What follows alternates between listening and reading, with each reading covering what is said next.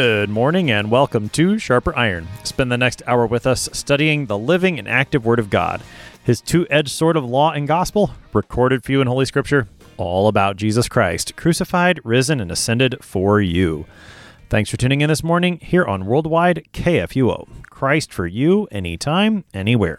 I am your host, Pastor Timothy Apple of Grace Lutheran Church in Smithville, Texas. Thank you to our generous underwriters on Sharper Iron, the Lutheran Church Extension Fund, where your investments help support the work of the Lutheran Church Missouri Synod. Visit lcef.org for more information. And Luther Classical College, a college for Lutherans by Lutherans, opening in fall 2025. Learn more at lutherclassical.org. On this Thursday, September 1st, we are studying Deuteronomy 17, verses 8 to 20. Moses continues to emphasize the importance of justice in the Promised Land as he describes the process for certain legal decisions and gives laws for Israel's future kings. To help us sharpen our faith in Christ as we study God's Word today, we have with us regular guest, Pastor Matt Ulmer. Pastor Ulmer serves at St. Paul Lutheran Church in Bishop, Texas. Pastor Ulmer, welcome back to Sharper Iron. Good morning. It's always good to be back. Pastor Ulmer, we're in chapter 17 of Deuteronomy today. What should we know about the book? Any context leading up to this text as we prepare to look at it today? Yeah, so I'm sure that you've talked about this at length with all of your guests previously, and I'm sure it's going to come up a whole bunch in the conversations later. But Deuteronomy is this kind of second giving of the law after the people had been released from Egypt, after they had gone to receive the covenant, and then the people kind of broke the covenant, were forced to wander for 40 days or for 40 years in the wilderness. They sit down and they listen to the law given again before they go in and possess the promised land. And in this law, Moses kind of lays out all the things to them that God is expecting them to do, how they're going to live in the land, how they're going to conduct justice, how they are to take over the cities and the lands and treat the people, how they're to eat, and all sorts of other legal issues. Talk a little bit about justice from a biblical perspective. We looked at it yesterday at the end of chapter 16 and going into chapter 17. Moses really emphasizes justice, and it's very striking at the end of the end of chapter 16, how he over and over again commands them, only justice you shall follow. And I think that theme carries into our text for today. Talk a little bit about what we should be thinking about when we think about justice in the biblical sense. Yeah, and I appreciate that you bringing that up, because I think that idea of justice really comes to light in both of the major sections that we're going to be talking about today in Deuteronomy 17. It really seems to stem from justice in the context of the Israelites is living according to God's word, living according to the Ten Commandments and all the commands of God which are laid out in the books of the Torah. This is going to be especially important and explicit when we get into the conversation that Moses has to the people concerning the potential future kings for the Israelites, as their job as kings is to do justice. There's also a note in this part about the legal decisions by priests and judges that does come up other places in Deuteronomy, specifically talking about purging evil from Israel. There's different points in Deuteronomy where some things are so egregiously against God's word, against God's law, that very extreme punishments are prescribed to make sure that these errors don't take root and promulgate themselves in Israel. Let's go ahead and take a look at this text then. We're reading from Deuteronomy 17, beginning at verse 8. And If any case arises requiring decision between one kind of homicide and another, one kind of legal right and another, or one kind of assault and another, any case within your towns that is too difficult for you, then you shall arise and go up to the place that the Lord your God will choose. And you shall come to the Levitical priests and to the judge who is in office in those days, and you shall consult them, and they shall declare to you the decision. Then you shall do according to what they declare to you from that place that the Lord will choose. And you shall be careful to do according to all that they direct you, according to the instructions that they give you, and according to the decision which they pronounce to you, you shall do. You shall not turn aside from the verdict that they declare to you, either to the right hand or to the left. The man who acts presumptuously by not obeying the priest who stands to minister there before the Lord your God, or the judge, that man shall die. So you shall purge the evil from Israel, and all the people shall hear and fear, and not act presumptuously again. When you come to the land that the Lord your God is giving you, and you possess it and dwell in it, and then say, I will set a king over me, like all the nations that are around me, you may indeed set a king over you, whom the Lord your God will choose. One from among your brothers you shall set as king over you. You may not put a foreigner over you, who is not your brother. Only he must not acquire many horses for himself, or cause the people to return to Egypt in order to acquire many horses, since the Lord has said to you, you shall never return that way again. And he shall not acquire many wives for himself, lest his heart turn away, nor shall he acquire for himself excessive silver and gold. And when he sits on the throne of his kingdom, he shall write for himself in a book a copy of this law, approved by the Levitical priests. And it shall be with him, and he shall read in it all the days of his life, that he may learn to fear the Lord his God by keeping all the words of this law and these statutes, and doing them, that his heart may not be lifted up above his brothers, and that he may not turn aside from the commandment, either to the right hand or to the left, so that he may continue long in his kingdom, he and his children in Israel. That's our text for today. That's Deuteronomy 17, verses 8 to 20. Pastor Ulmer, just going back to your definition of justice, that it is living in accord with the Word of God, which I was very happy to hear you say that, because that's pretty much what we said in the previous program. So it's always nice when fellow pastors, they agree, they confirm what I thought. So I appreciate that. I'm glad we're reading this the same way. But I'm also glad.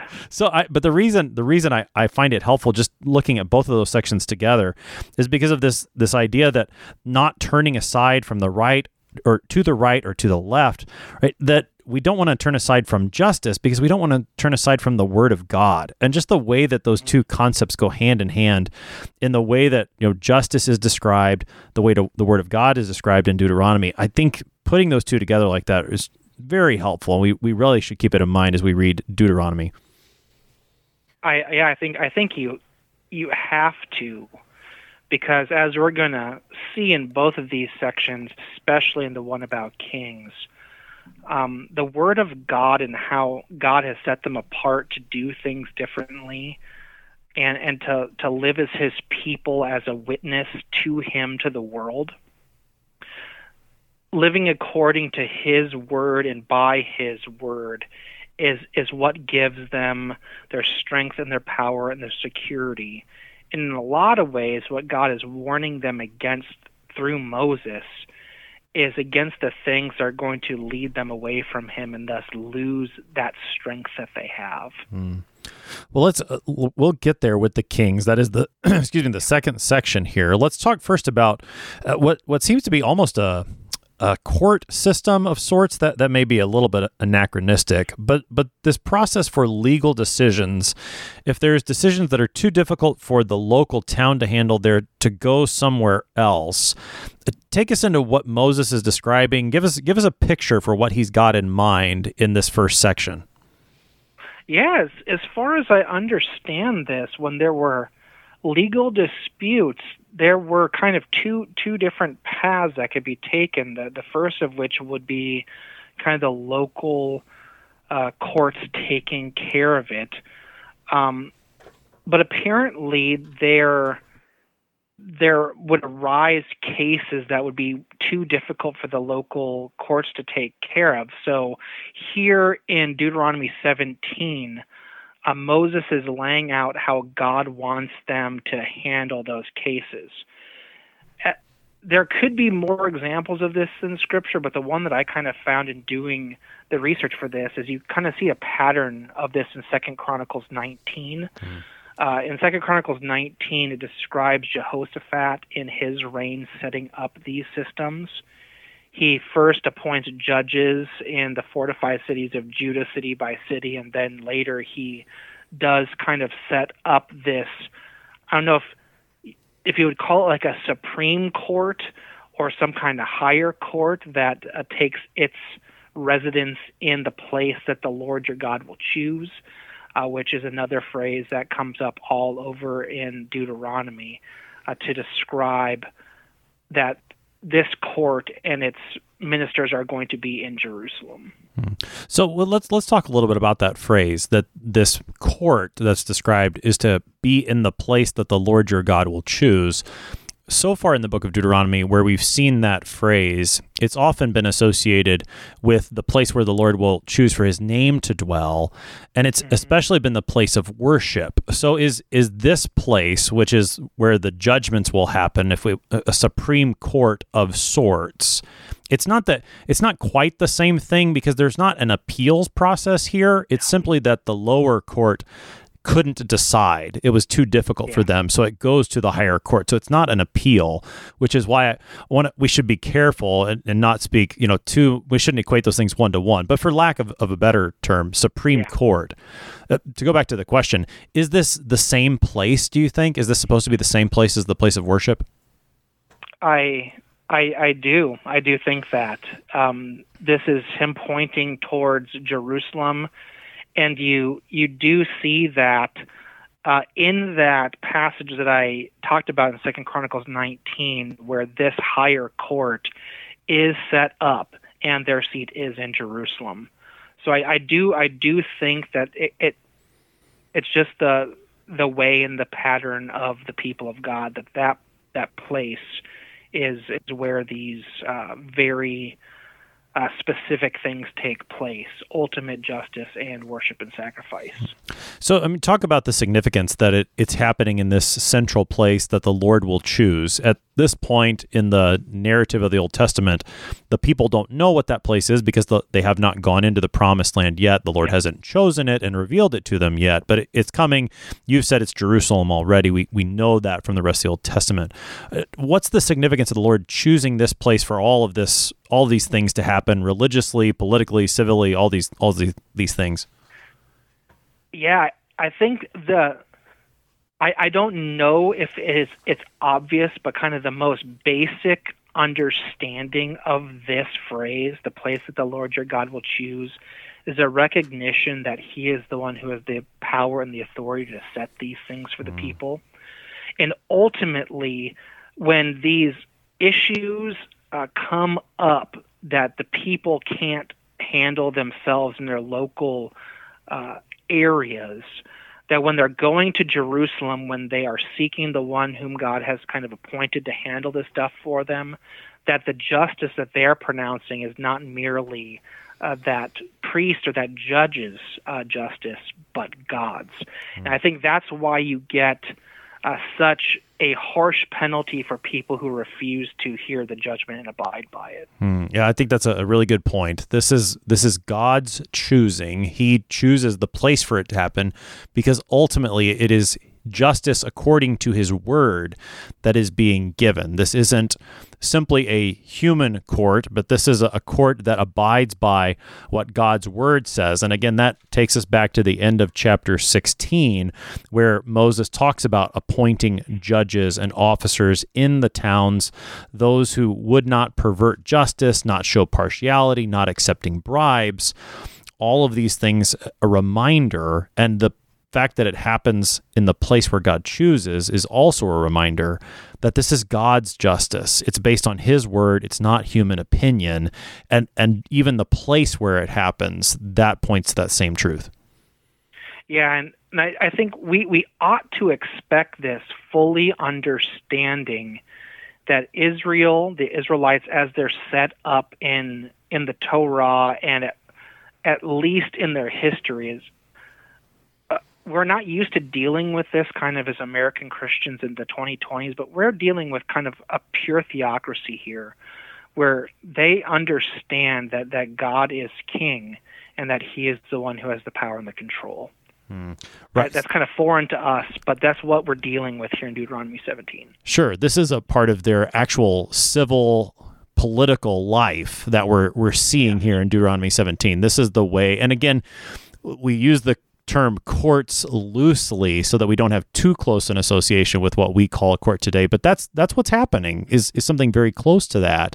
This is legal decisions for day-to-day life, and there's crimes mentioned here. What kind of homicide is it? Is it murder? Is it manslaughter? If you can't decide that locally, take it to the place where the name of the Lord will dwell, where he chooses. Same, what kind of assault? All of these different potential chances for, we're not sure what's going on here. We're not sure what justice is according to the Lord's word.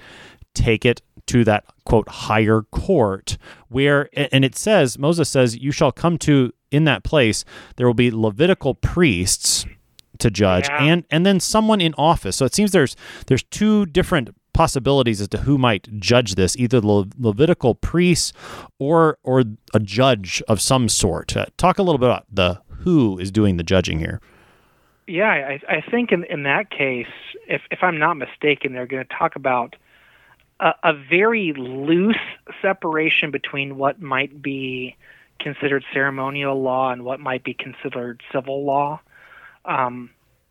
Understanding that even that separation probably would not have existed for an Israelite in the area or in the age of Deuteronomy, because kind of the civil ceremonial life and just the regular civic life, they're so intertwined because of their identity as the people of God that it's hard to separate. But you have the Levitical priests involved kind of specifically for that reason. If any of these cases, any of these disputes involve worship practice, if they involve the religious life, you're going to have people there who are at least educated and versed in the law to be able to make an appropriate determination. And so, that's the Levitical priests. The second part, you also take, so you shall come to the Levitical priests and then to the judge who is in office in those days.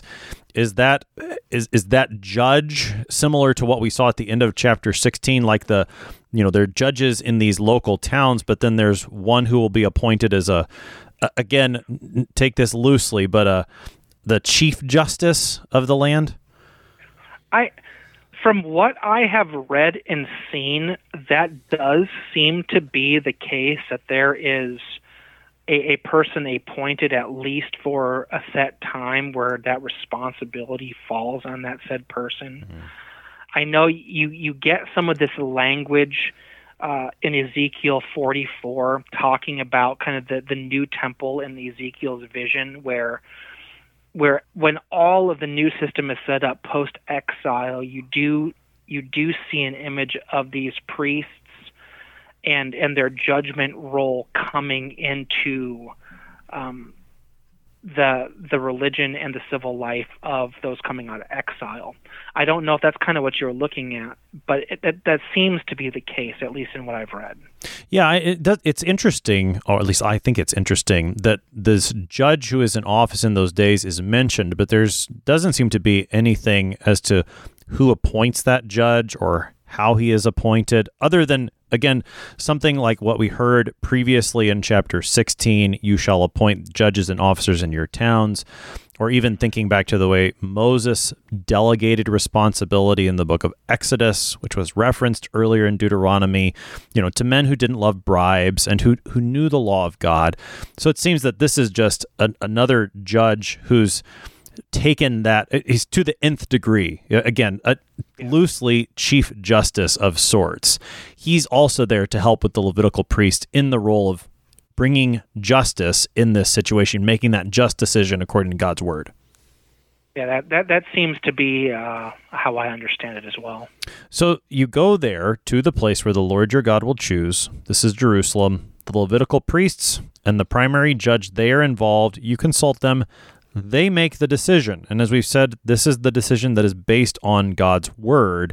And then verse 10, you do it. There's no questions asked. When the decision is handed down, you do what they say, and that's that.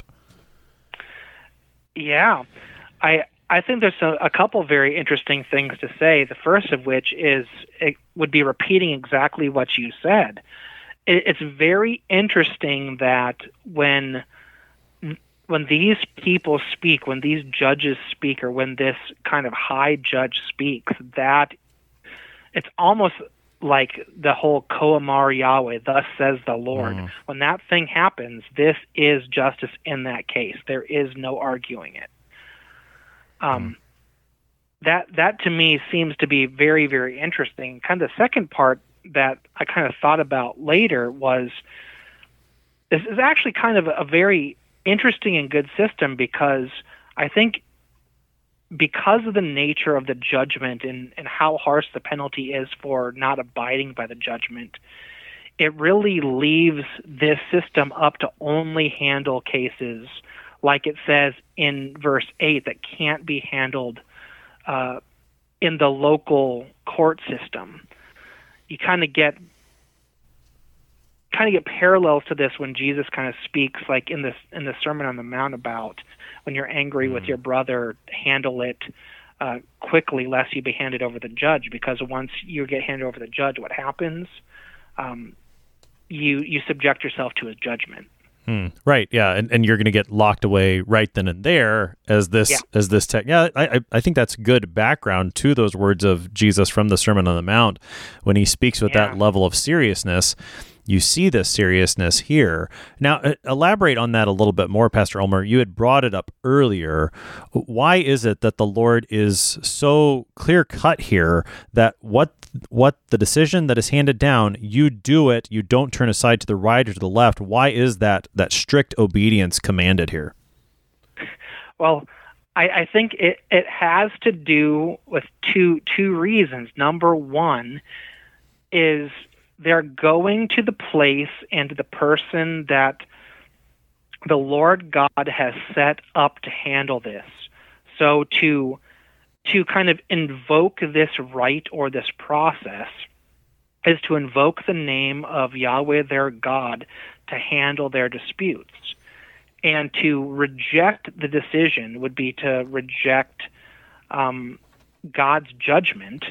And to reject God's judgment, by definition, I think, would be to not do justice. Right, and this is, just to jump in briefly, that's what we were saying at the very beginning. When we're talking about justice among God's people, we are talking about the living out, the carrying out of God's word. And so to disobey God's word, to change God's word, to swerve from God's word to the right or to the left, we've heard just how serious that is in the book of Deuteronomy already. So by way of, just by carrying that to its conclusion, to depart from the decision given based on God's word is to depart from the ways of God and to bring about all of the harsh penalties that God has spoken about and will continue to speak about in this book. Yeah, because by doing that, the person who rejects God's word is doing a couple of things. They're rejecting God's kingship, rejecting the notion that he has the ability to make these right judgments for mankind. And also, they're undermining a very important concept that we'll definitely get at in the next part as well, which is understanding that this justice, this upholding God's word, not only has to do with their civic life, living neighbor to neighbor, but also has to do with the preservation of the Israelite faith, which I think is why you get this connection here to the purging of evil. What is that evil that the people of God, whom he claimed with his own name, with his mighty power, saving them from Egypt, that they would leave his hand? I think all of these laws that are set up are to keep his people in his fold, that they might not die. Dig into that connection a little bit more. You've brought it up, this matter of purging the evil from Israel, or as we heard in just the previous text, purging the evil from your midst. We also heard it in chapter 13. Both that time in chapter 13 and just the previous time in chapter 17, we're dealing with the death penalty for those who had engaged in idolatry. Here we're exactly right. So, and here we're talking about purging the evil from your midst because you've disobeyed and acted presumptuously concerning the decision given by the priest and the judge. Make that connection clear for us. Well, I think this is going to just be a clear-cut case of idolatry, because if you're ignoring the ruling of God through his judge, then you are setting something or somebody, maybe even yourself, up as judge, or not as judge, but as an idol. You're setting yourself off as God. And that seems to be the biggest thing that God is protecting here, is that first commandment, you shall have no other gods. This having idols seems to be the biggest thing that God is trying to protect his people against, and we will see that in nearly all of the qualifications that are coming up in the next section. Yeah, so God's concern for justice is related to his word, which is related to whether or not you're worshiping an idol or not, and so the seriousness of holding true to God's word, not following after evil, it remains in this section concerning the decisions by priests, by judges. We're going to keep talking through this text on the other side of the break. You're listening to Sharper Iron here on KFUO. We're looking at Deuteronomy 17 this morning with Pastor Matt Ulmer. We'll be right back. Please stick around.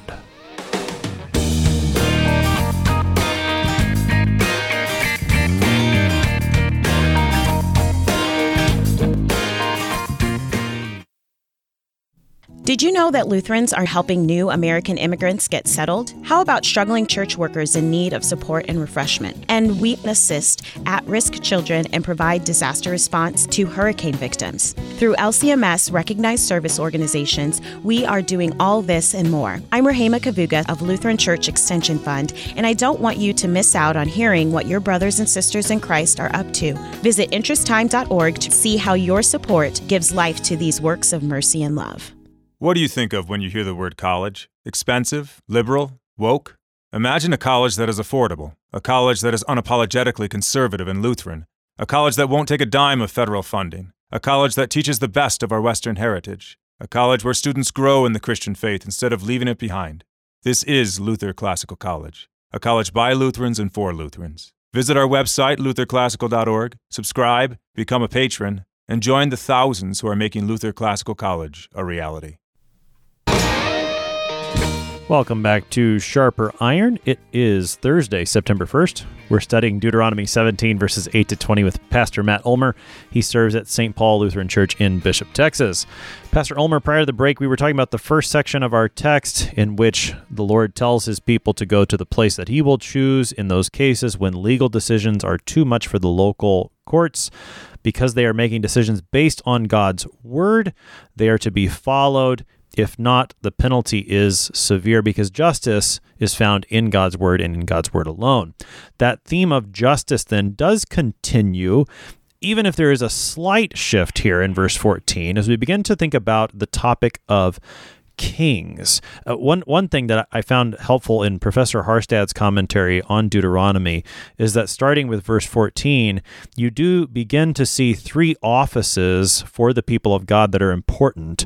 We have king first, then we have priest, and then we have prophet as we move into chapter 18. And so if you remember your confirmation days, usually we do the order prophet, priest, king here, but that's what you start to see. We're going to see kings, then priests, then prophets. You and I get to talk about kings. Now, we do. This is maybe a surprising section to come to in Deuteronomy 17, and I think you even said it. The Lord is king for the people Israel. They haven't had a king up to this point. They haven't asked for a king up to this point. What where does this come from? All of a sudden, we're talking about the possibility and even, I would say, the likelihood, the probability of kings. Where's this coming from? The inevitability. Yeah. Where's it coming from? Yeah, so I'm glad that you caught that I said that, because I used that language intentionally and on purpose. Because the people Israel were to be the people who only had Yahweh as their king. So when I was doing this study, when I got the assignment for the conversation that we're having this morning and reading through it, I was like, oh, I'd kind of forgotten about this. That prior to Israel having a king, there's instructions in Deuteronomy, because the kings don't come around for a long time. We haven't even gotten to the conquest. We haven't even gotten to the time of the judges yet. So we're still a long ways off from the kings yet.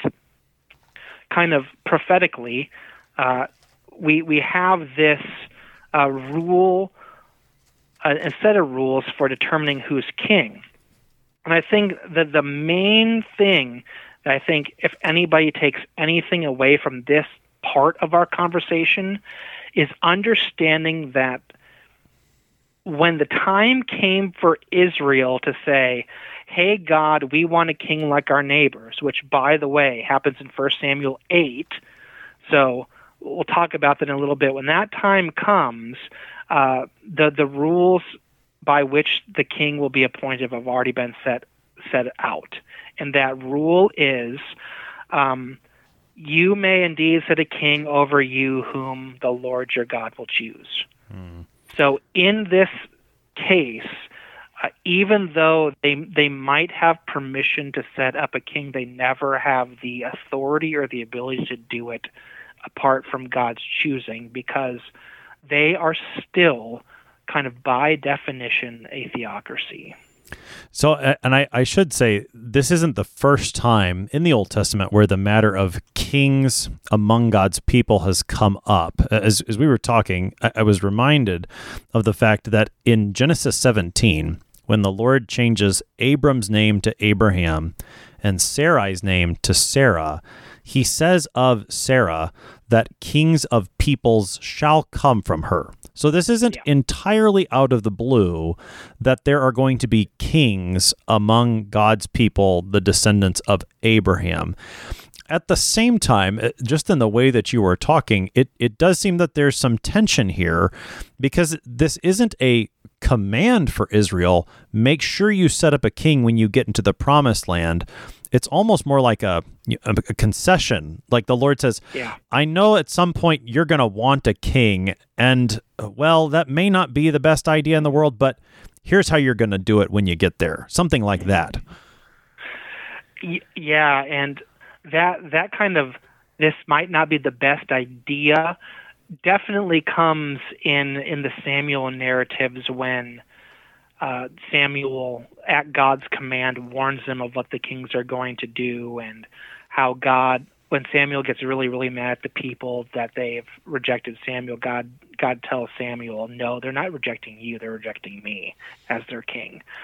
So you definitely get the flavor that while this is not the ideal, because of their hard-headedness and because of what I think is ultimately their lack of faith, they're going to want and even demand a king. Therefore, God is setting up, I will permit this in time, but understand, I get to make the choice. You don't.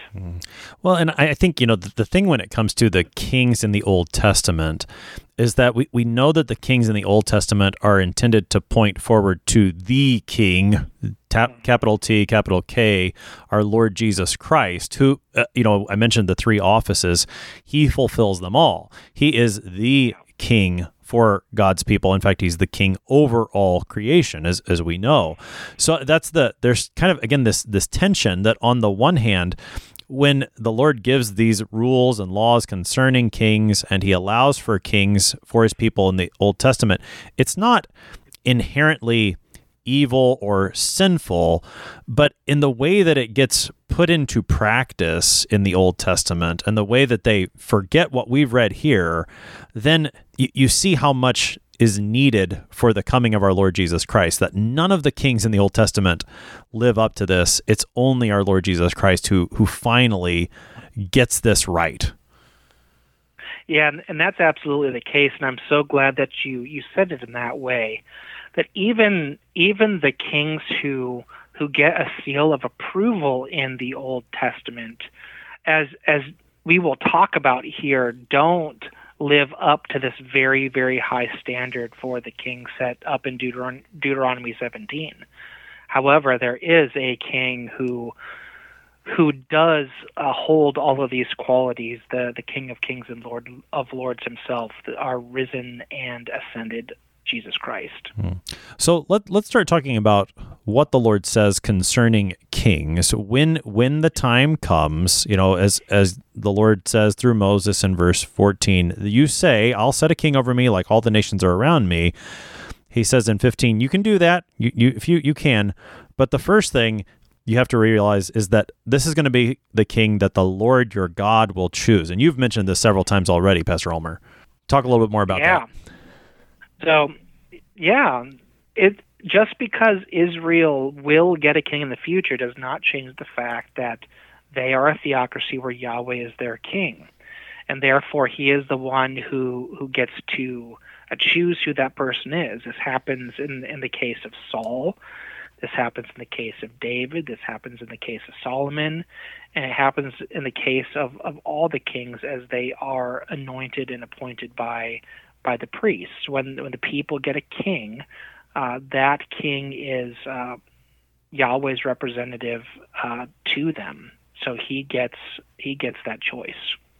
So that's the number one thing, is that the king is the one chosen by the Lord. You see this early on, particularly, both in the case of Saul, Israel's first king, and also David, Israel's second king. It's very clear when Samuel goes to that individual and says, you're the one, right? And the anointing happens. So this is made very plain. Even afterwards, when, particularly in the southern kingdom, Judah, knowing that the Lord has given his promise to the line of David to have the king on the throne of Israel, you see that this is going to be the one that the Lord chooses. He's the one to be on the throne. So that's over all of this. This is the Lord's choosing. Now, go ahead. I would say that's the most important. This is the most important one of these commands, understanding that it is the command that kind of energizes the rest of these qualities that we're about to talk about. So the next thing that comes is it needs to be one of your brothers. He needs to be an Israelite. Why is that an important qualification?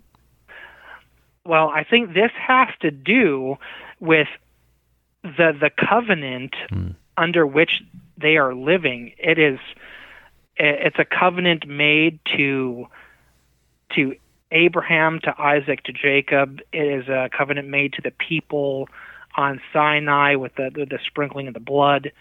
It is the covenant kind of given by the re-giving of the law here, that this rule is set over that group of people, and therefore having one of their brothers be their king is an element of understanding that you should not be ruled by somebody who does not understand the law which you live under.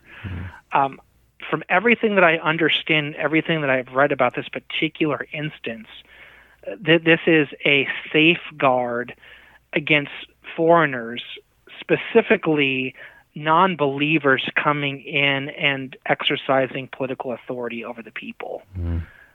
Well, and so it has to do with God. It has to do with the theocracy. It has to do with the law, which is divine. Right. And in that exercising of political authority, there is just inherent within that an exercising of religious authority. You see that over and over again through the history of God's people, that when the king is faithful to the Lord, the people tend to be faithful to the Lord. It's not perfect one-to-one, but certainly when the king is unfaithful, he definitely leads the people astray. And so to have one of the brothers, one of the Israelites, be a king, this is just it makes perfect sense, because if the Lord is concerned, as he is, with no idolatry, then that's got to be number one. He needs to be an Israelite, one who's faithful to the Lord, who has been faithful to his people.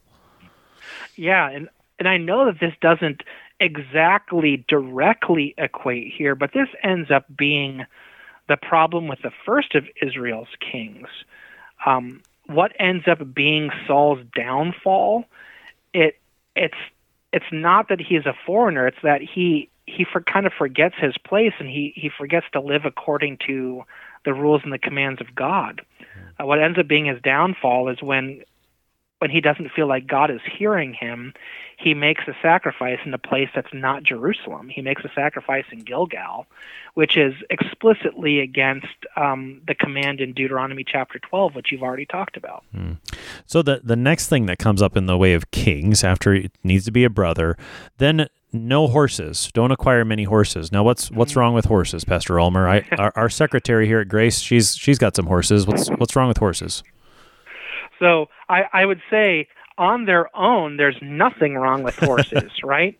So to your secretary, I think we all love horses, the wonderful animals that they are.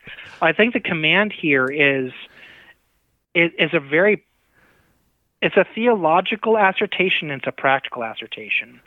So horses to the Israelites in this time in history, horses are mainly used to pull chariots, which are going to be your main power fighting force, a fighting force that Egypt at this time was well known for.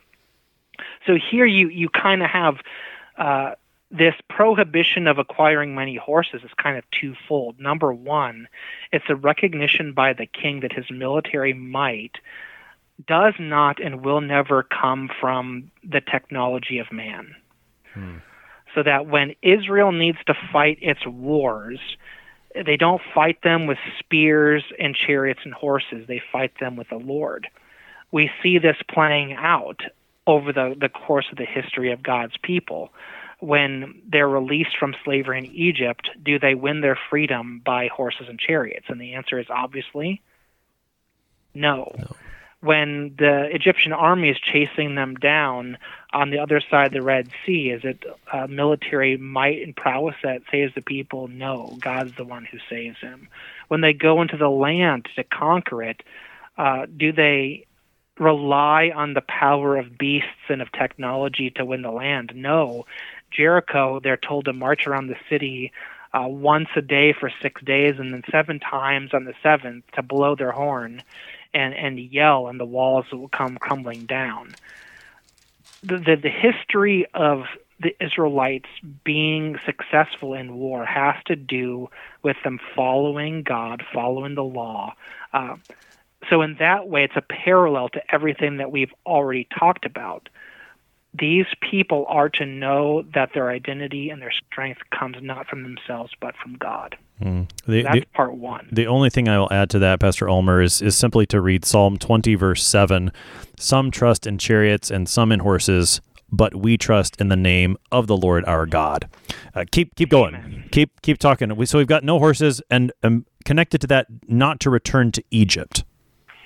Yeah, so in this understanding, Egypt apparently is the place where a lot of people got their chariots and their horses from.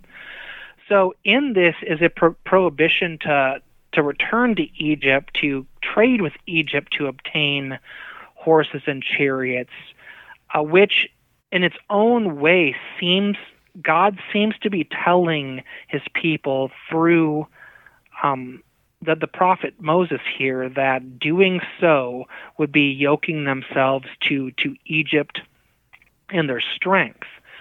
This happens, it can happen either passively by trading with them to obtain these things, to obtain strength for themselves, or like we do see later on in the Old Testament, where when the Babylonians come to attack Judah, who is it that Judah goes running and screaming for help? Do they sit down and pray to Yahweh to save them? No, they try to make a military alliance with Egypt, which ends up ultimately failing, and God in Ezekiel tells them that alliance will fail. Yeah. So you have this this idea that going to Egypt for its strength is just a return to slavery, and that is a prohibition to God's people. Yeah, and I think too there may be something in the way of idolatry there again, because you have the Egyptian idolatry that would have infected the people while they were there. So maybe a bit of that, but certainly the idea of strength. Where is your help going to come from? It's going to come from the Lord. Give us the last two requirements before we finish with the Word of God. In 17, not many wives and not a lot of silver or gold. Yeah, so the not many wives here, I think is, for us in 2020 world, we don't understand the significance really of many wives. You probably heard about it in different Bible studies, but in this day and age, a lot of political alliances were based on marriage, and a lot of the polygamy had to do with obtaining political alliances. So if you wanted to ally yourself with another kingdom, there would be a marriage between a king and one of the princesses, or so on and so forth. So in one way, it's a prohibition against trying to obtain physical strength by civil alliances. Number two is you have the worry that is the same, where the people are prohibited from marrying into or taking the women of the Canaanites as their wives, because the more wives you have coming from different kingdoms and different cultures and different religions, there's always the threat, and a major threat, that the religion of the wife will then infect the household and pull people away from the one true religion, which is in Yahweh, their God, who saved them from the hand of Egypt. Something that's striking about these commands, which we probably should just mention and move on, is that when you look at the things God says not to do, one of the biggest examples of kings in the Old Testament who does these things is Solomon. Of all of the kings, you wouldn't have expected it, but he's the one, especially toward the end of his life, that he does all of these things that the Lord says not to do. And you see the consequences of how that affects Israel as a whole. When you go past the reign of King Solomon, you just see how things do start to just go downhill from there. Yeah, absolutely. And for any of the listeners, if you want to see the example of kind of Solomon's extravagant wealth, that's where you look in 1 Kings 10. The amount of wealth and horses and wives that he had accrued is just astronomical. Yeah, and it's in chapter 11 where you start to see the ill effects of that. So just Solomon ends up standing as a warning against these things, especially at the end of his life. Got about 7 minutes here, Pastor Ulmer, so I want to make sure we spend plenty of time here at the end. The key thing that the king is to do, we've talked a lot about what he's not to do. The thing he's supposed to do is write the Word of God, read the Word of God on a regular basis. Take us into these last 3 verses. Yeah, so the proper king, the one who is able to lead God's people, has to do so not only with God's blessing, but has to do it according to God's law, because God's law, God's word, is righteousness and is justice. So any king seeking to do this task will do it based on the word of God. And how does a man stay in the word of God? Well, I think he reads it and has it with him. So we have this command here that each of the kings is to have a copy of the law approved by the priests, and this is to guide him, to give him wisdom, to give him strength, to give him discernment, in order to fulfill the task that God has instilled in him to do. So what is envisioned here? I mean, in these last 3 verses, it talks about the king writing, it talks about him reading, interacting with the priests in this. Give us kind of just a breakdown of what the Lord is telling his kings to do here. Well, I think it has to do with the Lord telling his kings, if you wish to be a king, if you wish to lead my people, you will do it in my way, not your way. The way of man is to exercise political power over people. It's to acquire military technology and wealth and influence.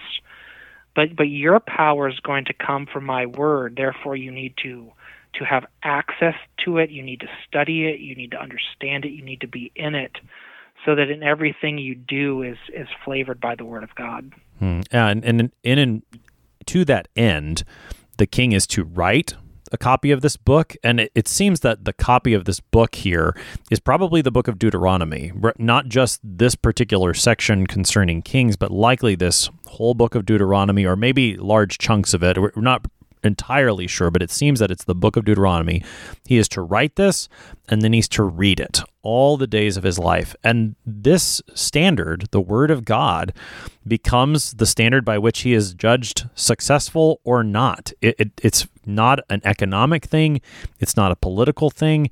It is theology by which he is to be judged. And you can see this within the history of the kings of Israel. I remember it was in an Old Testament class in college when a professor pointed out that one of the kings of Israel, Omri, who's the father of Ahab, that may be a more familiar name to many. Omri, in terms of larger political success, was actually a pretty successful king and did a lot of things in terms of establishing himself as a dynasty in the northern kingdom. But when you look at the account of what is said of Omri in the scriptures, he didn't listen to the word of God. And so that's the end of his story. It's quite something to see how faithfulness to the word of God is the standard by which the king is measured. Yeah, absolutely. And I'll kind of go just back to what I had mentioned about the downfall of Saul. It's the same thing. What was his downfall? Was it his ability to lead people in battle? Was it his strength or his handsomeness? No, it was he did what was forbidden for him, and because of that, God's favor was pulled. And that's it. What makes you good? You obey God's law. You follow his statutes. What makes you an evil king? You turn aside and do things your own way. Right. And we see more often than not in the Old Testament, there's a lot more of those unfaithful kings than there are faithful kings. In the northern kingdom, when the kingdoms are split, the northern kingdom, I believe, has no faithful kings. And in the southern kingdom, Judah, which is where Jerusalem is, there's a handful of them. Josiah, Hezekiah come to mind right away. There's a few others in there, but there just aren't faithful kings. And as we said, this is all pointing us forward to our Lord Jesus Christ. So we've got about 3 minutes here, Pastor Ulmer. Help us to see how all of this spoken about kings, even though it's never fulfilled in the Old Testament, how is it all pointing us to the King, Jesus? Yeah, so this might be a little soapbox of mine, but what this really reminds me of is in the Gospel of Luke 22, when on the night when Jesus was betrayed, his disciples have a conversation about who is the greatest. Jesus says to them, the kings of the Gentiles exercise lordship over them, and those in authority over them are called benefactors. But not so with you. Rather, let the greatest among you become as the youngest, and the leader as one who serves. Jesus, being the King of kings and Lord of lords, is the one who exercises this command to be king perfectly. Not only does he know the law, not only does he know the word because he is the word, not only does he live the word, but he also comes humble, not desiring to exercise a political authority and power over his people, but he doesn't seek wealth. He doesn't seek a sword, even though all these things rightfully belong to him. He ultimately exercises his power in his service to people, that for his people, for our sake, he would give up his life and take it back, that we might be forgiven and have a place with him in his everlasting kingdom forever. That is our hope, and that is our joy, having this perfect King. Pastor Matt Ulmer is pastor at St. Paul Lutheran Church in Bishop, Texas, helping us today with Deuteronomy 17, verses 8 to 20. Pastor Ulmer, thanks for being our guest today. It's always a privilege. The sign over Jesus on the cross read, "This is Jesus of Nazareth, King of the Jews." Truly, Jesus is the King, our King, the one who did not come to acquire riches or power for himself, but one who came to use his power for our salvation that we might share in his heavenly riches.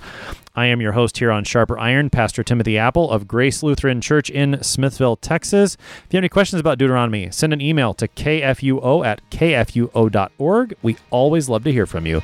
Thanks for spending the morning with us. Talk to you again tomorrow.